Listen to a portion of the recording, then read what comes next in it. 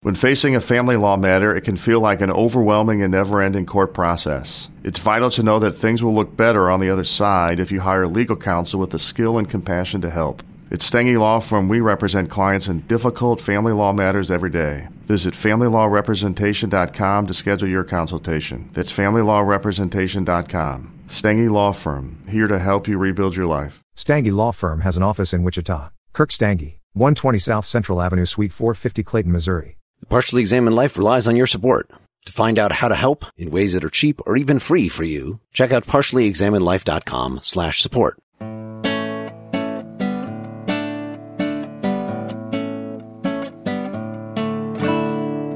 You're listening to The Partially Examined Life, a podcast by some guys who were at one point set on doing philosophy for a living but then thought better of it. Our question for episode 165 is something like, is the Bible compatible with religious tolerance? And we read Benedict de Spinoza's Tractatus Theologico Politicus, published in 1670, chapters 1 through 7, plus we skimmed on through chapter 11. To get the readings and more information, please check out partiallyexaminedlife.com. This is Mark Linsenmeyer, begging for your tolerance in Madison, Wisconsin. This is Seth Paskin, not unusually smart, but with an exceptionally vivid imagination in Austin, Texas. This is Wes Alwan, and Seth took mine, and I'm in Cambridge, Massachusetts. This is Dylan Casey, avoiding superstition in Middleton, Wisconsin. We are finally back to Spinoza. Hope people enjoyed the reissue of the old Spinoza on theology episode that we just re-released. This one does not overlap with that very much. It's very much not a theological tract. It's more about biblical criticism, which was a political issue of his day. Yeah, let's elaborate on what you said the question for the podcast was, right? Which was religion is compatible with religious tolerance? Whether the Bible is compatible with religious tolerance. Yeah, that's a good way to put it. More generally, it's the question of the compatibility of faith and reason. And specifically, reason we can break down into a number.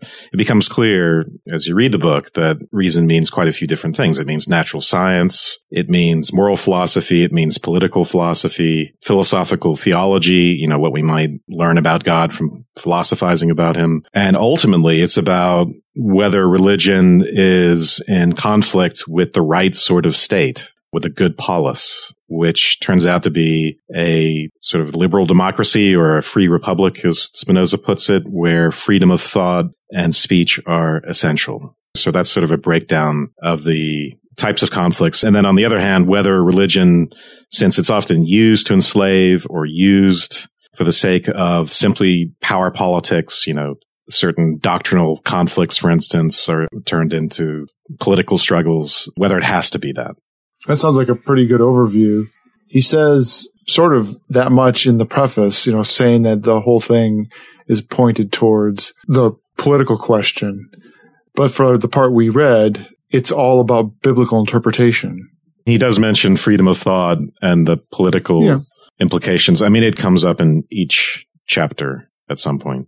So our overall strategy is we're going to deal with the Bible stuff this time for the most part, and then turn toward the political stuff in a second full discussion. Not part 2 of this discussion, a second whole discussion that we're going to have in a couple of weeks. I haven't read the other part yet, carefully taking notes of this. I'm not drawing on anything but what we read. Right. I'm not denying that the political question runs through, but there's a deep focus on hermeneutics of biblical interpretation at the beginning, which I think is an interesting question about why he would start that way.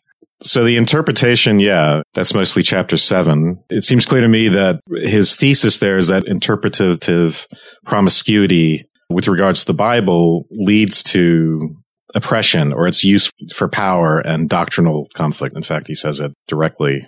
I can wait on doing the quotation if we want to wait for that. But well, so Seth had a lot of time to read this, not being on the last couple discussions. Give us your introduction, Seth. Well, you guys know that Spinoza is one of my favorite philosophers, if not my favorite philosopher of all time. And just for pure entertainment value, I find to be one of the most fun of his books to read. It's not so much I know that we're taking a focus on a hermeneutic aspect of biblical interpretation, but it's the way in which he approaches the subject with a kind of dispassionate rationalism, but completely girded by conviction that It has to be read to be believed. I'm sorry. I guess that's the only way I can think of how to describe it. The way in which he takes on the task of trying to simultaneously acknowledge the scriptures as being sacred and carrying some kind of revelatory message, and acknowledging that revelation is of a different order than knowledge that can be divined through reason, but at the same time respecting that, and then going ahead and finding a way to still apply a very rational approach to the text to bring it all into harmony. It's probably one of the more elegant attempts to find the common ground between reason and faith that you'll find in the history of Western thought. By the time we get to the end of chapter 2, he's telling us that the prophets can't even really tell us very much about God. They don't really necessarily have a sound conception of God, and revelation and prophecy have a really, really limited function. They're not going to give us as much about God as we can get from philosophy. They're not going to tell us about the nature of the God. Really, they're going to give us this bare bones God who, it's that God exists and that he cares, basically. Mm-hmm. But if you're worried about a conflict between the Bible and reason, or faith and reason, the threat of prophecy is that it gives you this alternative vision of reality and nature, and whether it's scientific claims or whether claims about human nature. And a lot of it is just wrong, right? And you have to save religion from that. You have to save religion from the fact that a lot of those claims are at least wrong in the sense they're not compatible with Spinoza's rationalist picture of things.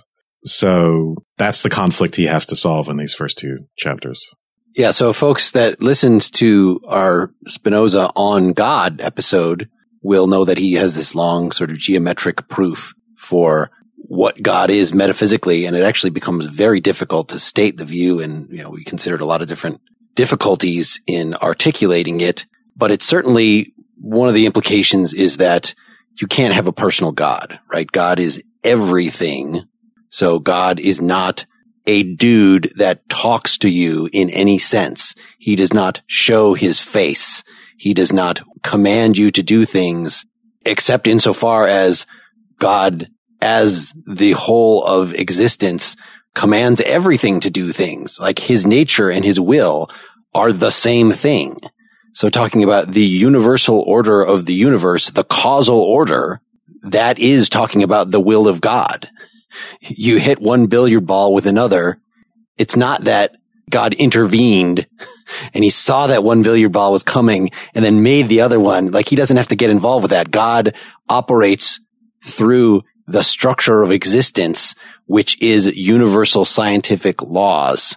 So that seems to contradict a lot of what is said about God talking to people and commanding them to do certain things, and then they disobey and he's mad at them. And so he has to somehow rationalize all this. He has to explain why the writers of the Bible would say this, that they were still somehow divinely inspired, but that they were channeling the prejudices of their time. They weren't all that bright, and they could not use reason in the way that Spinoza did in his ethics, which had not been released at this point. He gives some of the little things in footnotes here, but he can't assume the detailed knowledge of his system in his readers, and he's not trying to. It's actually aimed at kind of a popular audience. One thing about the prophets in the workings of God's will that he points out is that when they say that God is speaking to them, it's always metaphorical. It's never actually in a voice, and it's never commanded in that way. Well, it's always through words or images, which is chapter 1, section 7. But sections 8 through 10, I think he's focused on saying, well, these are imaginary, except for God's relationship to Moses, as far as I understand it, which is a peculiar relationship. But for the rest of the prophets, these were basically visions. These were, if you were more skeptical, you might call them hallucinations. That's what he's trying to prove. It's not that God created a visible, tangible, or audible version of himself. In fact, in section 12 of chapter 1, he says that would be a really strange thing. Let's say that God created this creature that's sort of like this automaton almost, which is going to walk around like any other natural being. Now it's part of the natural world. It's on the scene, and it's going to say, I am God. Well, it isn't God. So anything that God could create within the natural spatiotemporal realm doesn't really have the right to say, I am God. It's paradoxical. So these have to be visions. And except insofar as everything can say, I am God, because God is everything. Or everyone can say, I am an attribute of God, or something like that. Or, I am causally related in this very important way to God. But yeah, I don't know if I am God would be legit. So he wants to draw comparisons and contrasts between prophetic knowledge and ordinary knowledge, right? Everybody, and this is going to be generalized when we get to this chapter on miracles, but it can't be that every instance of prophecy is somehow a miracle, is somehow God whispering in your ear. It has to be something that is possible for a human being. There have to be like a psychological thing that happened. And the fact that in the Bible, it says a lot that like, well, God did this. Well, that's just kind of the way they talked in the old days. This is from section 13, I think here. The Jews never make any mention or account of secondary or particular causes, but in a spirit of religion, piety, and what is commonly called godliness, refer all things directly to the deity. For instance, if they make money by a transaction, they say God gave it to them. If they desire anything, they say God has disposed their hearts toward it. If they think anything, they say God told them. Hence, we must not suppose that everything is prophecy or revelation which is described in Scripture as told by God to anyone, but only such things as are expressly announced as prophecy or revelation, or are plainly pointed to as such by the context. So at the very least, I think he's saying that to kind of rule out that not every time the word God is mentioned or that is an instance of prophecy. I think we could perhaps expand what he's saying there to say that even cases of prophecy still have to be, can we say that? What exactly do we think is the relation? He says that prophetic knowledge transcends ordinary knowledge, but I want to say that there has to be a connection as well. Like they're still people. Yeah. So section 2, by the way, of chapter 1, that's the first place he sort of distinguishes divine knowledge from scientific knowledge, which is what he doesn't use the word scientific. He's using the word natural a lot, but I'm going to call it scientific. And he uses this phrase, I think, exceeds the limits. So divine knowledge differs from scientific knowledge in that its subject matter exceeds its limits, or in other places in the text, because I did a search, you'll say the limits exceeds the limits of natural knowledge or exceeds the limits of our understanding, which he takes to be synonymous. So it's something that's not accessible to understanding. This is the primary concessions he's going to make in these chapters on prophecy, which is that there is such a thing as divine knowledge. It's just going to turn out to be very limited in nature. It's not going to be able to tell us a lot about the nature of God, the sort of stuff that you could get philosophically. It's going to do something else. But it could tell you about the future, for instance, like the temple will fall, right? I thought he poo-pooed that, but I might be wrong. No. So he says at the beginning that human beings are given to credulity and that they oftentimes mistake superstition for religion. And the ones who are most susceptible to that, the chief victims are the people who are not well endowed with reason, the general masses. And so one of the things that he's extremely hostile to is people who do one of two things. If they say that they use religion to befuddle or confuse or distract or abuse or mislead the common people, and people who think that religion requires a tremendous amount of intellectual aptitude and reason. He's trying to prove that divine knowledge, prophetic knowledge, has a very limited and a very simple message, and it's not to be grasped with the intellect like reason. It's to be obeyed.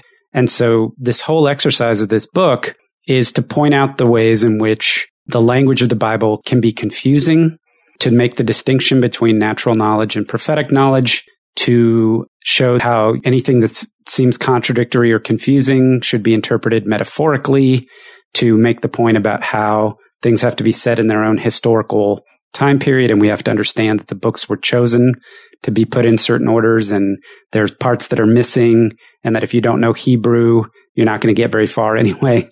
So it's really a sustained attempt to try to argue that the very simple message that comes through both New and Old Testament, and presumably any religious book, and that we need to understand that the vehicle to get that message across was created with a very specific audience in mind, and that audience is not philosophers.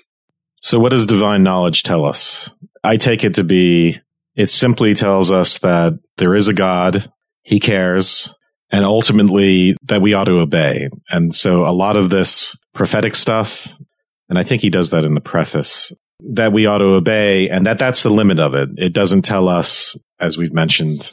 So he concludes chapter 2 by saying, God adapted his revelations to the understanding and opinions of the prophets, and that the prophets could be ignorant of matters of purely philosophical reasoning. In fact, he has a whole section on all the scientific errors that they make, believing that the sun revolves around the earth, for instance. So ignorant of matters of purely philosophical reasoning that are not concerned with charity and how to live, which implies that charity and how to live are somehow relevant, although he seems to suggest that they don't have much good information on that either.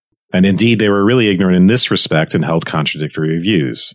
Hence, knowledge about natural and spiritual matters. So they're not just spiritual gurus. It's not they're just bad scientists and spiritual gurus, but knowledge about natural and spiritual matters is by no means to be sought from them. We therefore conclude that we are not required to believe the prophets in anything beyond what constitutes the end and substance of revelation. For the rest, everyone is free to believe as he pleases. And the end and substance is just that God exists, he cares, and that we ought to obey him. A lot of the sort of trappings of these revelations and stuff and the way they're accommodated to people, it really is just to get them to obey. It really is just to it's like this is early on in humanity's relationship with God. And the first thing that has to happen is that you have to get them in line before they become philosophers and get to know God better.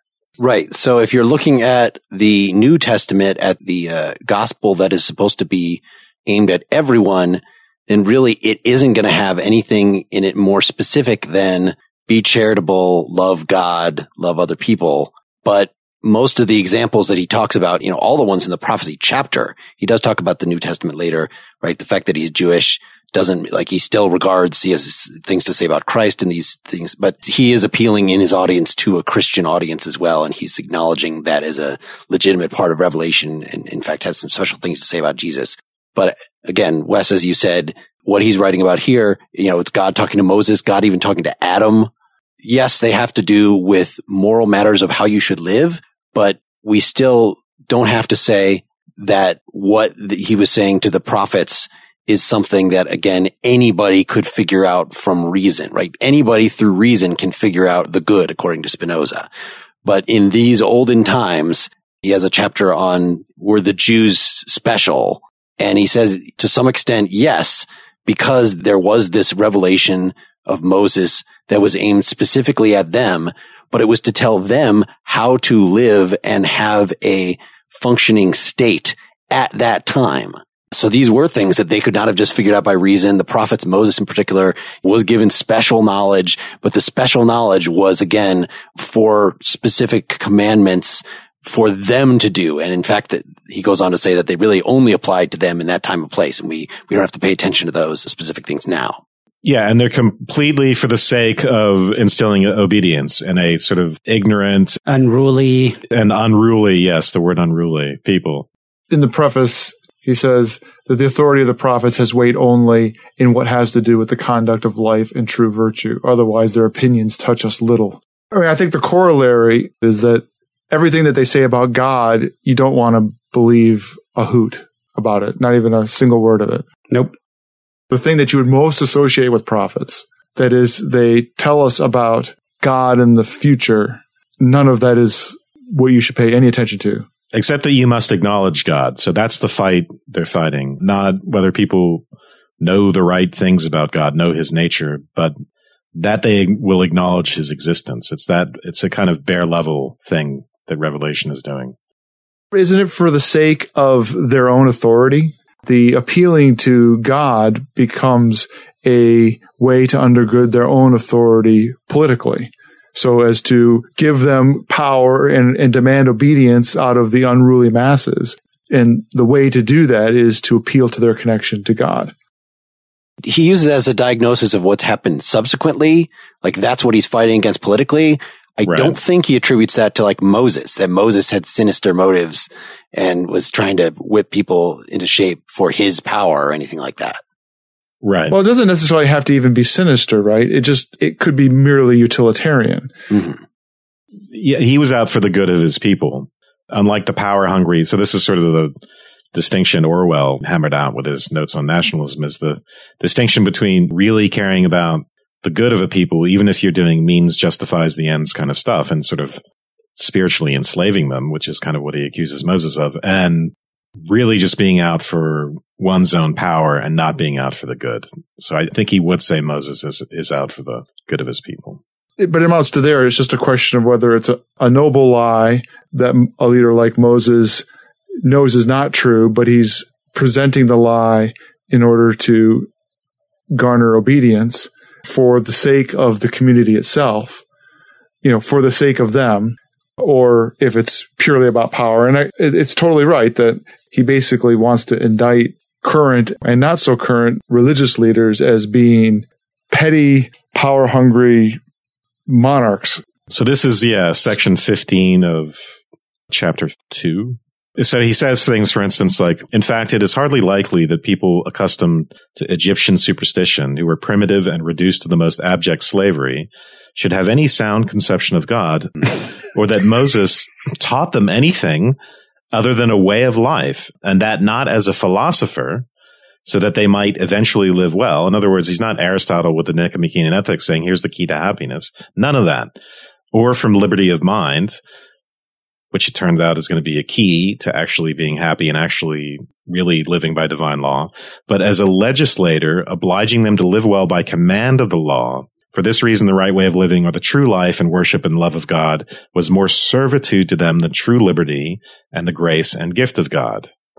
Ultimately, that turns out just to be for the sake of their continued existence as a society.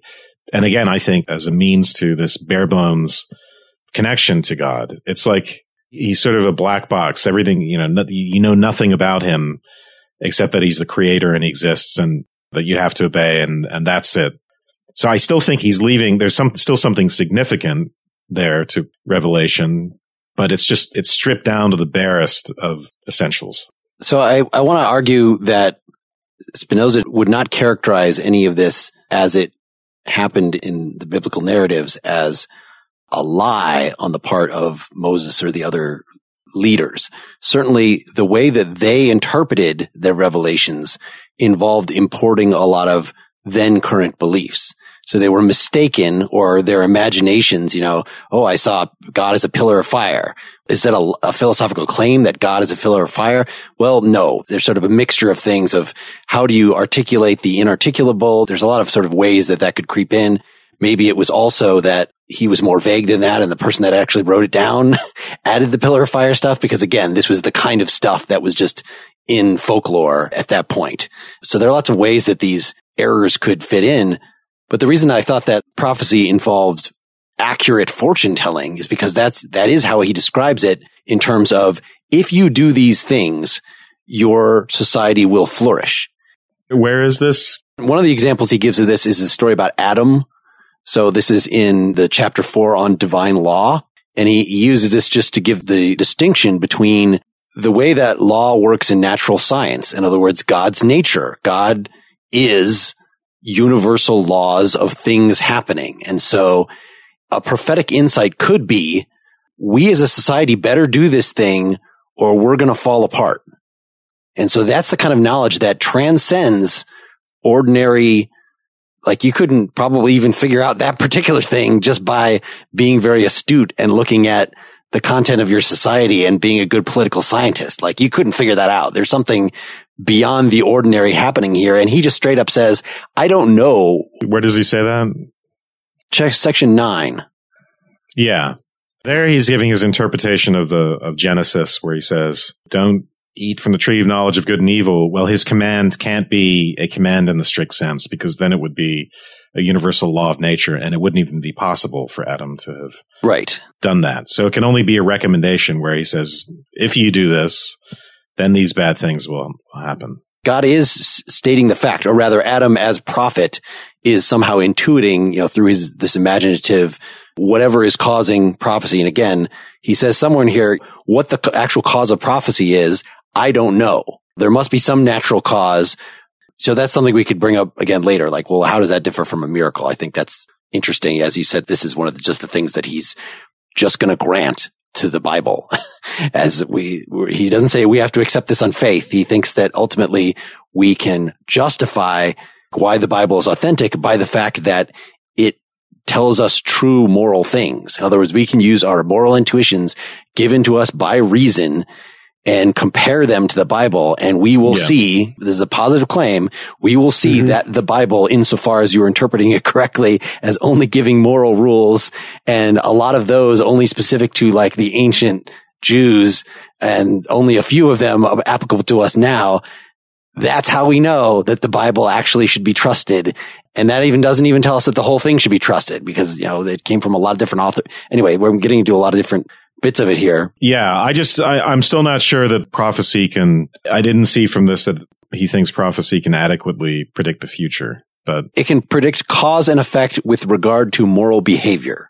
The prophets were telling people to do stuff, and they were actually, even though the people didn't recognize that, the people just thought that it was Moses just telling them stuff like any king would tell them stuff. But really, Moses had this superior insight, and so he really knew facts about how the society would fall apart if they didn't obey all these particular rituals. Well, I see the logic of Mark's argument. I just don't remember any specific place where he actually says that. Well, that story about Adam is what I was referring to. So it's not that it could only be a recommendation. It's that Adam thought it was only a recommendation, but really it was a statement of fact. Like, if you pick the apple, bad stuff will happen to you. The way that I learned about the prophets, and the way that maybe I'm reading that into this, but I also think it comes through in his analysis, is that the prophets, they're not delivering knowledge, or they're not delivering specific guidance to do X or do Y. Prophets only appear in times when the people are wayward, at least as far as, as far as Jews are concerned. So the only purpose of the prophets is to try to remind people of the covenant and bring them back to observance and obedience to God and the law. So usually what they do is they just warn you. If you keep doing what you're doing, bad things are going to happen. What you should be doing is the stuff that is written in the book, that the rabbis tell you or whatever. And the way you should take seriously that I'm delivering this message firsthand is a sign, right? Some kind of a sign.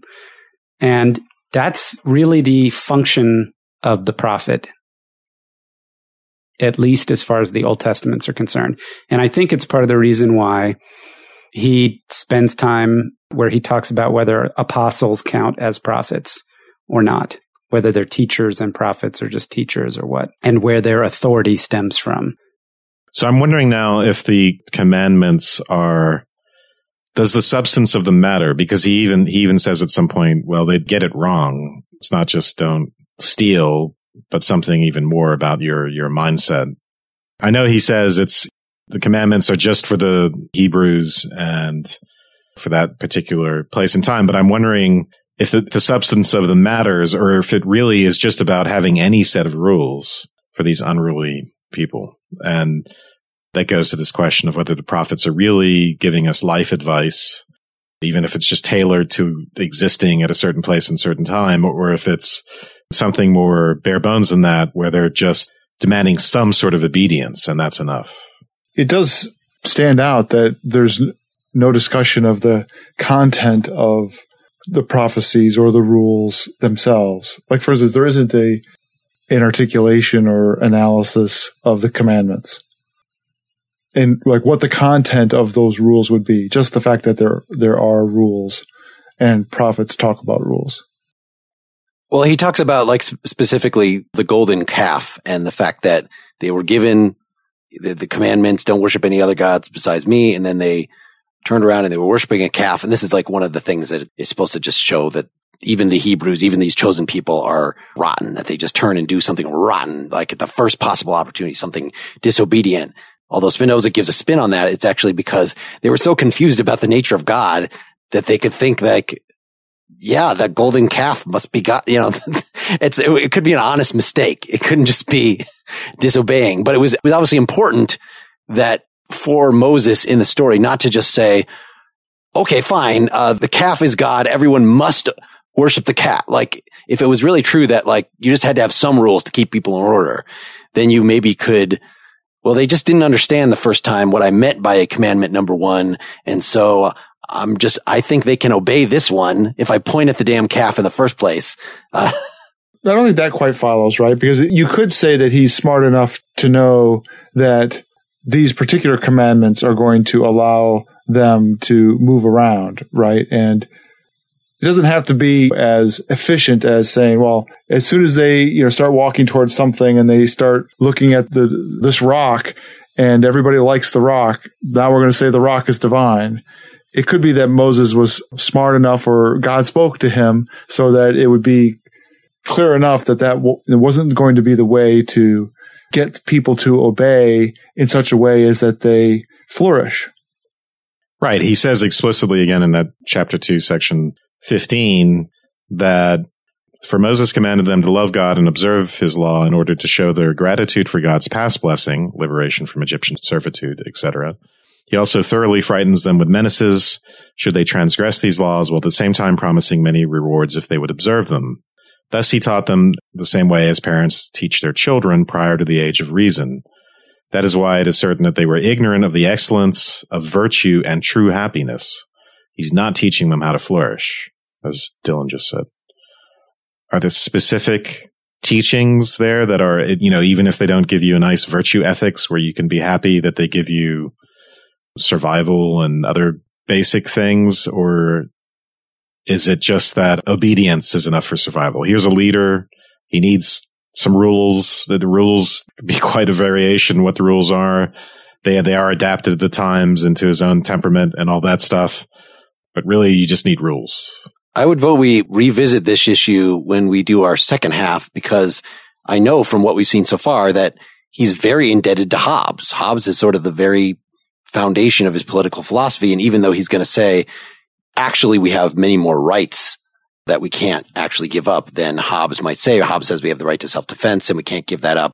Spinoza wants to extend that at least to the right of being able to think and speak as you please. So we're going to see, but it would make sense. The picture that you're describing, it sounds like a very Hobbesian picture, that what's important to keep the society together, at least to the extent that people are corrupt and don't have the divine light of reason guiding them, then just law of any sort is what you need.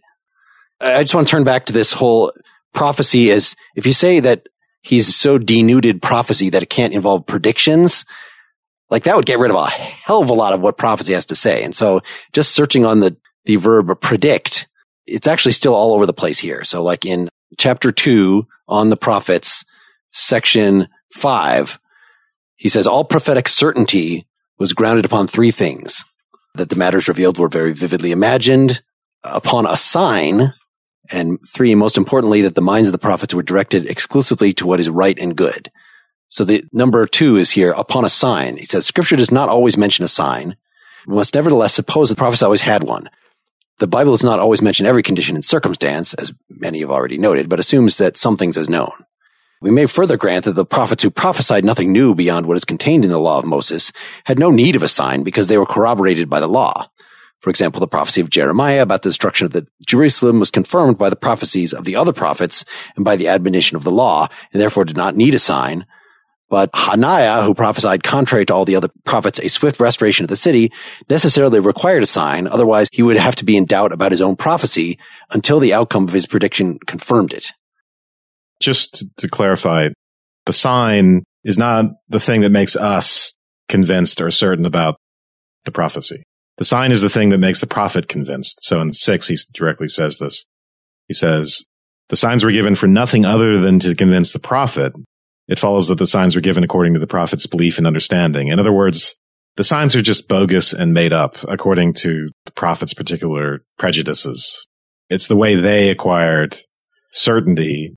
And number 3, he says, most importantly, it's that the minds of the prophets were directed exclusively to what is right and good. And that criterion seems to be quite different because the prophets themselves can't know whether their minds are directed exclusively to what is right and good. None of us really know that at any given time. So that's like an external objective criteria. Like if the prophets have that directedness of mind to the right and the good, then the specific trappings of the prophecy aren't all that important.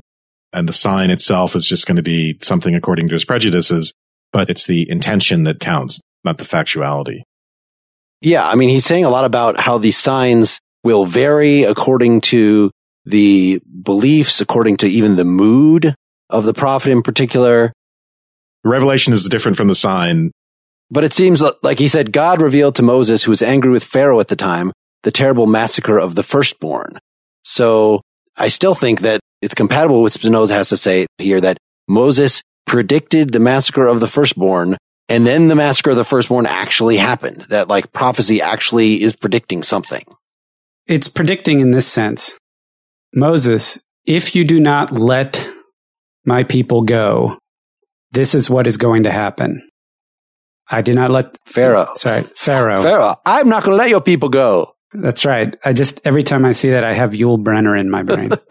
Where is your Hebrew God now, Moses? So it's a prediction, but it's not a prediction in the sense of I'm having, like Joseph is going to foresee 7 years of wealth, followed by 7 years of famine. It's simply saying, I have been given a sign that says you must let us go. If you don't, these things are going to happen. That's a prediction of sorts, but it's not a prediction in the sense where Moses says, I have foreseen this happening. It's not a vision. It's not, it's not foreknowledge. It's him being told by God, pass this message along.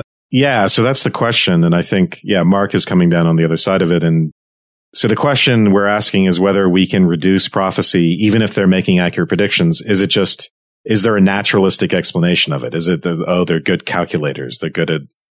No.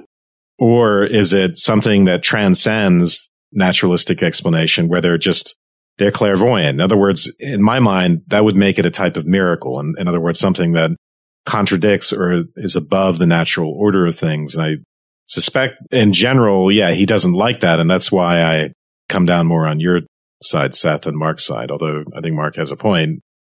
In the Miracles chapter, section 21, he says, since prophecy is beyond human understanding and is a purely theological issue, I could not say or know what it is in itself as such, except on the basis of revealed principles. Yeah, maybe Mark is making a good point there. He's just pleading ignorance on that. Maybe he is saying, there are predictions and this one I can't explain. But. And I think that's typical of how he's going to treat miracles. Not that we have to give that whole overview right now, but just that there's a number of them he wants to deny, but he's not like Hume, who just says, look, anything that seems weird, that would seem to contradict laws of nature, just didn't happen. Like Spinoza instead says, anything that seems to contradict laws of nature does not in fact contradict laws of nature. It has to be explicable through something that actually happened. But that doesn't mean that he doesn't think the Red Sea actually parted it. He just means that if it did, and maybe we can't know if it did because of the historical distance between us and what might have happened to the text in the meantime and how these stories get compiled and all that stuff, we don't really know what happened compared to what people said about it. But if they're reporting accurately what happened, well, I guess it happened. It's just that it happened according to some natural law that we don't know. Well, and importantly, that prophets don't speak in those terms. Back in chapter 2, section 5, the certainty that arose in prophets from signs was not mathematical. That is, one that follows from the necessity of the perception of the matter being perceived or seen, but only moral. And signs were not given unless to persuade the prophet. Hence, it follows that signs were given with respect to opinions and capacities of the prophet. And then it goes on to the stuff that we talked about earlier, that it depends on the mood of the prophet, that the signs are for the persuasion of the prophet himself, that the revelation is correct. I mean, that he's had something revealed to him. But the revelation itself, he goes on, varied with each prophet with respect to the disposition of the temperament of the body, with respect to that of the imagination, and with respect to the pattern of the opinions he had embraced beforehand. For it varied with respect to the disposition in this mode, namely, if the prophet was cheerful, to him were revealed victories, peace, or whatever moves human beings to joy. For these sorts of men used to imagining such things more often. If, on the other hand, he was sad, to him were revealed wars, comeuppances, and every evil, and thus, as a prophet, was compassionate, flattering, angry, harsh, etc., to the extent he was more capable of these rather than those revelations. But the terms of the prophecy seemed tuned to the prophet, and importantly aren't based upon mathematical signs or something that would, as he talks about earlier, doesn't involve a certainty of its own nature. It involves a certainty of the prophet, a separate authority of the prophet, whereas rational certainty would be a certainty of its own nature. Yeah, and the other thing I want to reemphasize, just looking over these passages, is this. So in section 14 of chapter 2, it is this kind of bare bones conception of God that I think he's arguing the prophets are communicating. So he says, in fact, anyone who reflects on Moses' opinions without prejudice will plainly see he believed God to be a being that has always existed, exists, and will always exist. And for this reason, he calls him Jehovah by name, which in Hebrew expresses these three tenses of existence. But Moses taught nothing else about his nature except that he is merciful, kind, etc., and in the highest degree jealous, as is clear from several passages in the Pentateuch. And then he had other bad ideas about God, basically. So yeah, all of that, the fact that their temperament differs, the fact that their signs are going to differ according to their preconceptions and prejudices, none of that interferes with the basic communication of God as this being. And elsewhere he says that he's the creator and that he cares and all that stuff. Those are never inaccurate for the prophets. Those are never just a matter of their particular prejudices. Those are sort of the universal truths that shine through whatever the particular trappings are. I'm just going to call back to Seth's comment that on the one hand, he seems to be undermining prophets and prophecy altogether. And he has what on the face of it, in quotes that we've made, seems to be very, very harsh about it. But there's a funny way in which he is, in his writing, is sort of frankly, but in an unprejudiced way, assessing what's going on. And there's a fair amount of giving it its due, prophecy its due, that it ends up being in maybe what you would have thought naively would be a much smaller box, but it has its own box, right? It really depends on your tolerance for stripping away all the trappings and looking at them as irrelevant or deceitful. And so it's like you can see why someone would be horrified by this. They might excommunicate him, right? Yeah, right, of course. That they're the essence of all this. Because all he's doing, he's stripping all that stuff away and he's giving you this bare little kernel, this little like philosophical point of light God that doesn't have any of the personal qualities that are described in the Bible and all that stuff. And yeah, you can see why religion to a lot of people is more than that bare philosophical view.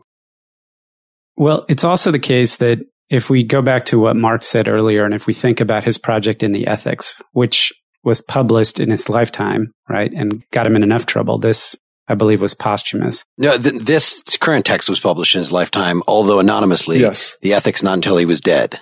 Yeah, because he got in a lot of trouble for this. They figured out pretty quickly who wrote this. Yeah. Yeah, he had a mob come to the house he was staying at, right? And I think there's a story about that. He actually stayed with friends. He was a lens grinder in the attic. And yeah, a mob came. And I think the person who was, I can't remember the story. I think somebody said something on Twitter about him and it really blew up. I mean, really. Flash mob. Like he got off the plane and his reputation was dog shit. So if we take seriously the idea that he thinks that you can come to an understanding of the nature of God and correspondingly then derive what correct moral action is through reason, and that this is in accordance with what's in the Bible, then he has to explain what the purpose of the Bible is and why it isn't the ethics, why it isn't a giant geometric tract. Like, why is it that in order to get people to act morally, that they didn't, set out a bunch of propositions and assumptions and then proofs? Why is it told in stories? And why choose these particular people to deliver this message in this particular way? So in a sense, he needs to create a space in his analysis for knowledge that can't be grasped or can't be derived via the intellect. Because if he were to just deny that that was possible or deny that it was useful, then he would basically be throwing away all of Scripture, which he wasn't willing to do.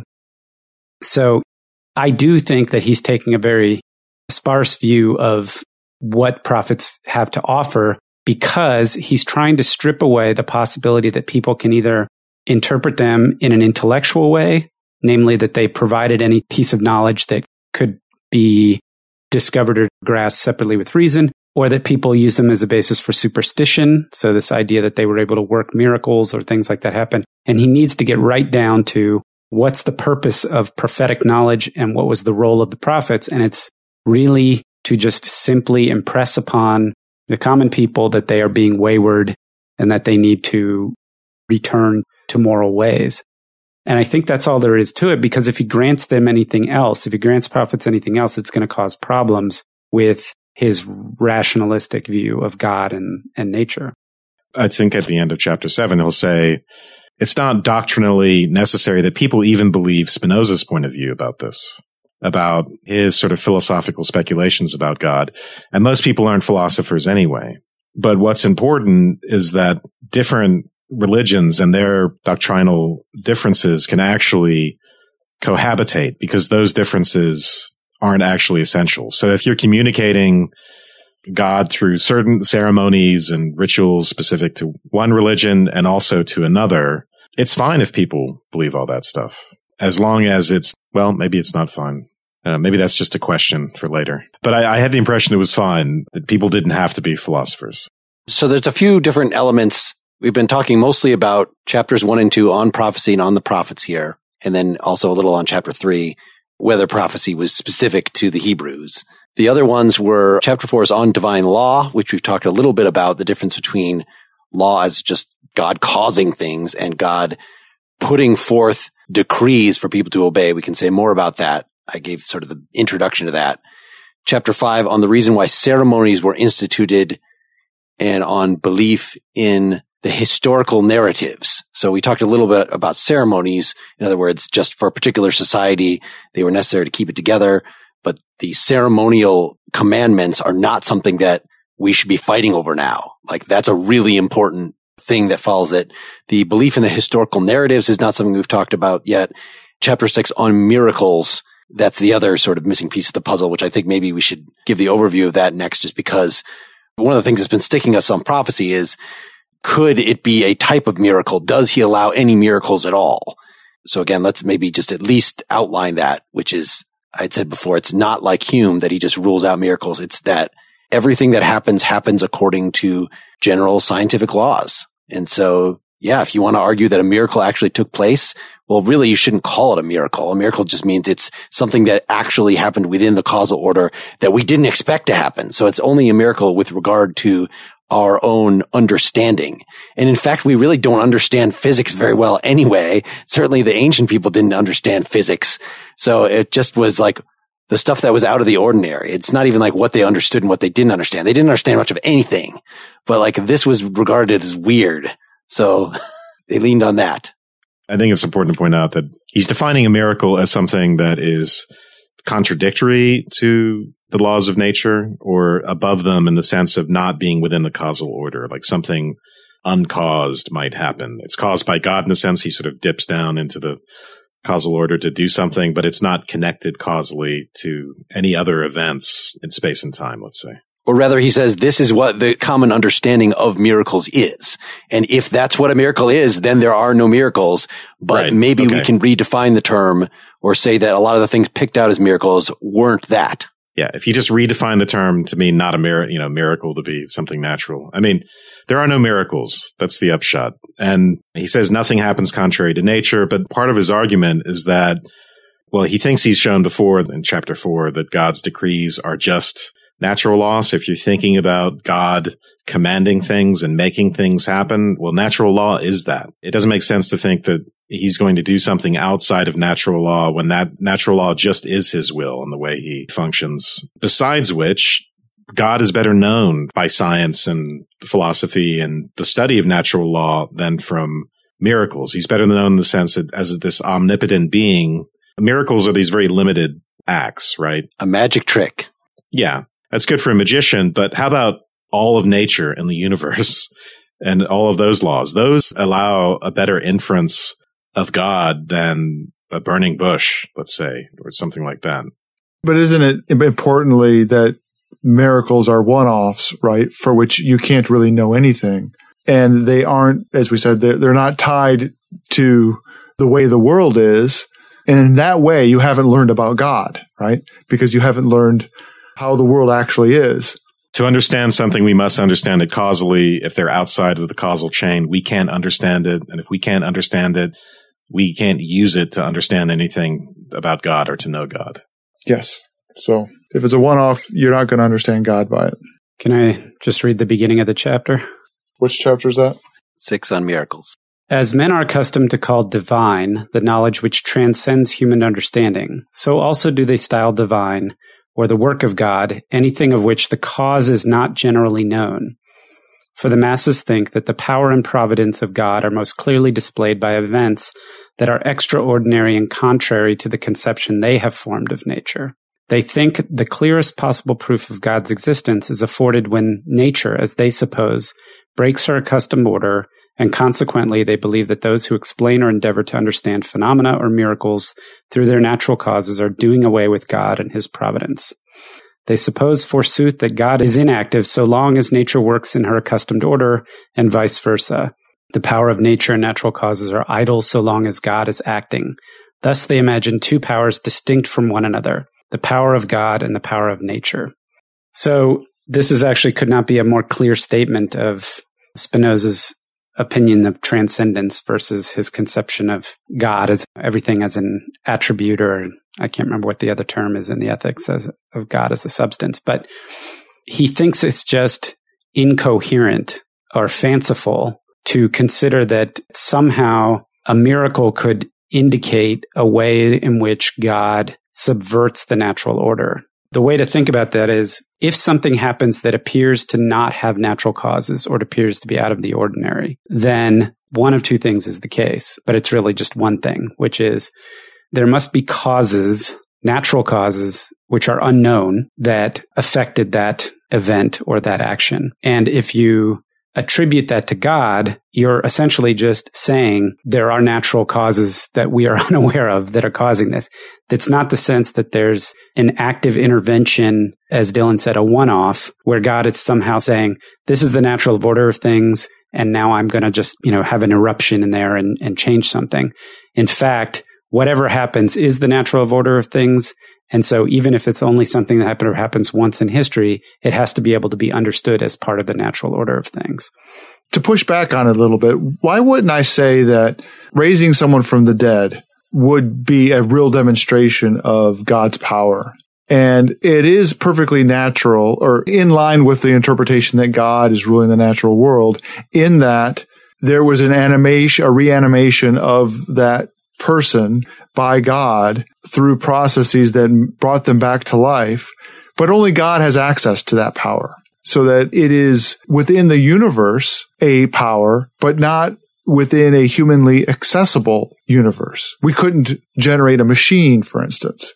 We couldn't repeat it ourselves. Why wouldn't that be, in fact, a proper and powerful display of God's power, but also not contradict the notion that whatever power God has is true of the universe? It's just that God has more power than everybody else does. He actually brings this up. He says, this is section 1 of the chapter on miracles, but that common people see him as two powers, one legislative and then one just a matter of brute force, which would be the miracle part. Dylan, to respond to that, I'm trying to digest it, but I don't think it's outrageous at all to say that God has powers that we don't. We can't create gravity, right? We can't manufacture gravity or change gravity. There's a variety of things that we can attribute to the natural world that if you see God as having the power to do those things, we do not. So if it were the case that there was an actual instance of the reanimation of dead flesh and the reconstitution of a human psyche and soul into a corpse, that there would have to be an acknowledgement that that's a possibility of the natural order. But I also think I get the feeling that Spinoza's inclination would be to say, given the weight of history and our understanding of the natural world and all that, it would be appropriate to be skeptical of the claim that somebody was actually reanimated or what have you, unless there was some way where it was witnessed again, even if we could not affect that. It's definitely the case that Spinoza's opinion is that these laws that God partakes in, that's part of nature, are eternal necessary truths. And insofar as they are eternal necessary truths, they're accessible to everybody insofar as observing their truth in the presence of God in all things. And so that goes contrary to the notion of a one-off where there's been an exception either by a infrequent and random or willful use of divine power that would appear to subvert that eternal natural order. And the way you could get around it is say, okay, well, that one-off is really an indication that we don't understand the world well enough, right? And in that way, it sounds like the way, natural science, you would see magnetism and you say, at first you say, well, wow, that is a miracle. It's like going contrary to what I've ever done before. And then you turn it around and you start looking at it and trying to sort out what it's actually doing and understand its properties. And that scientific activity is based upon both those assumptions that the activity of that magnet is somehow necessary and unchanging under certain circumstances and therefore repeatable, but it's also utterly accessible to us. There is a sustained argument that he makes. I don't want us to leave the impression that he just says this and that there's no argument, even though they may not work. So for instance, in section 3, since natural law is God's will, then if a miracle contradicts that, he's contradicting his own will. Section 4, if God's helping hand is sort of needed, then nature as it stands is impotent. Nature as God's law should be enough. So there is a sustained argument for, and then the other stuff that we already mentioned about God not being knowable through miracles and is better known through natural law. I think he sees that as another argument against miracles that's more pragmatic. It's just they don't do anything religiously, spiritually. He admits that you could have a false prophet that does miracles. Yeah. Right. The scripture does. So then later on, he's making arguments from scripture, right? So he's not claiming that there can be false prophets who do miracles. The Bible is, which what he's trying to argue there is that miracles aren't the key to getting a sound conception of God. Even according to scripture. According to scripture. Yep. I don't have the same breakout of sections that you guys seem to be referring to in my, so this is just a couple pages into the chapter. Let us take miracle as meaning that which cannot be explained through natural causes. This may be interpreted in two senses, either as that which has natural causes but cannot be examined by the human intellect, or as that which has no cause save God and God's will. But as all things which come to pass through natural causes come to pass solely through the will and power of God, it comes to this, that a miracle, whether it has natural causes or not, is the result which cannot be explained by its cause. That is a phenomenon which surpasses human understanding. But from such a phenomenon, and certainly from a result surpassing our understanding, we can gain no knowledge. Wherefore, so far as our understanding goes, those phenomena which we clearly and distinctly understand have much better right to be called works of God, and to be referred to the will of God than those about which we are entirely ignorant, although they appeal powerfully to the imagination and compel men's admiration. So he has a lot of the hermeneutic tools to merely dismiss all alleged miracles in Scripture as the prejudices of the writer. However, there's a slippery slope here that he could slide toward Hume's view, which is kind of what I hear you articulating, Wes, that he's just saying, really, there are no actual miracles. Section 14 in this miracles chapter, consequently, if we find certain things in the Bible for which we cannot attribute a cause, and which seem to have occurred beyond or even contrary to the order of nature, these things should not represent a problem for us. Rather, we should be fully persuaded that whatever really happened naturally. This is also confirmed by the fact that some of the details of miracles are sometimes omitted in the telling, especially in a poetic narrative. These details of such miracles, however, plainly show that they involve natural causes. For instance, in order for the Egyptians to be afflicted with boils, it was necessary for Moses to throw ashes up into the air. See Exodus 9:10. The locusts reached the land of Egypt by a natural command of God, namely by means of a wind from the east that blew for a whole day and a night. Later they left because of a very strong wind from the west. See Exodus, he has another reference. It was by the same command of God the sea opened up a path for the Jews. See Exodus 14:1, namely because of an east wind that blew very strongly for a whole night. So these particular examples that he's pulling out make it sound like he believes that some of the alleged miracles actually happened. Maybe he's not sure of that, but he's certainly not going to dismiss that because they seem unlikely. It's just that he thinks that if they happened for natural reasons. And this kind of thinking gave rise to a whole cottage industry of people like, oh, let's check, what was going on astronomically at the time of the alleged Red Sea thing. Like, what can we point to that there really was a flood around the time that Noah, has talked about all this kind of, it's called natural theology. It's ironic that that's part of the effort that has been criticized toward literalism that happened in the Enlightenment.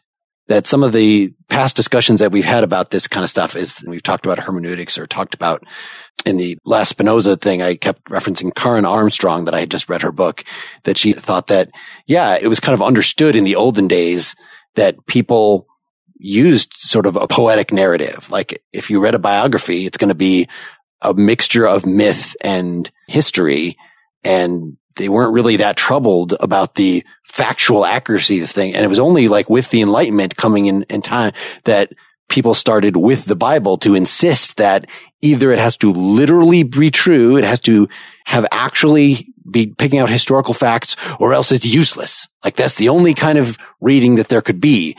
And so it's ironic that Spinoza is, on the one hand, I think, a significant move toward what we saw in Ricoeur and Schleiermacher about this hermeneutic method of not taking everything literally.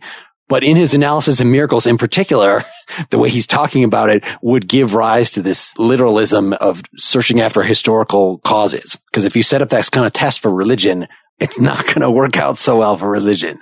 But I think Spinoza himself is more just like, well, it's a long time ago. We don't have really good documentation. We can't say for sure. And also giving the generous interpretation, something happened. And even if it didn't happen exactly the way it was described. So there is one other, and I know, Mark, you sort of segued into what this means for the interpretation. But before we go further into that, I just wanted to point out that the other thing which I thought was really important about this chapter is towards the end, section 22. It's sort of, there are political implications to this.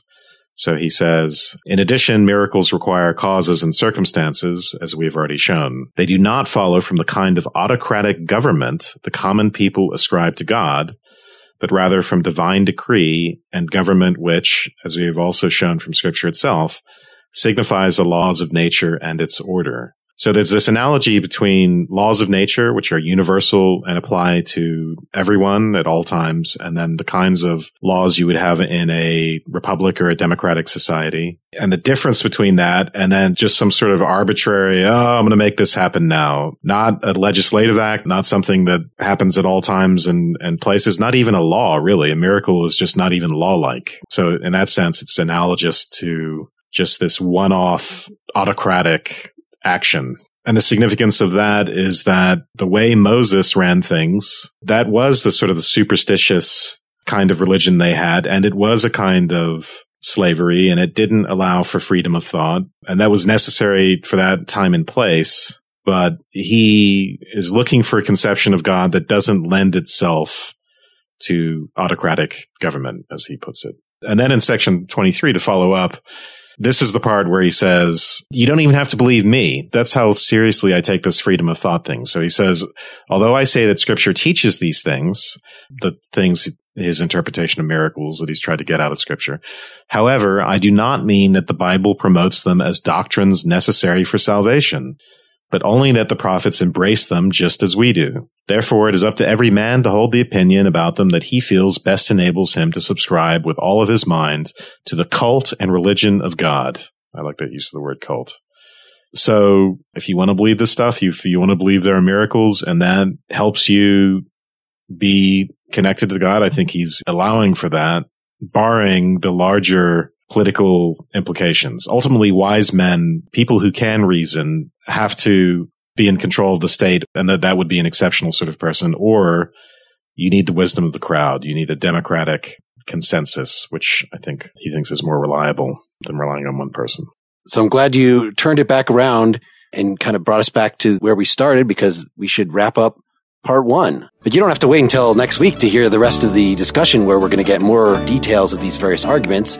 You could just go get the Citizen version right now and not hear any ads anymore. And really, I would say it was a miracle, but no, it's really explainable by the natural laws of supply and demand and how really you should be supporting a podcast that you find value from, right? Right? The miracle is that anyone subscribes at all. That's the... All right, so long till next time. The Partially Examined Life depends on your support. To find out how to do that in ways that are cheap or even free, go to partiallyexaminedlife.com/support.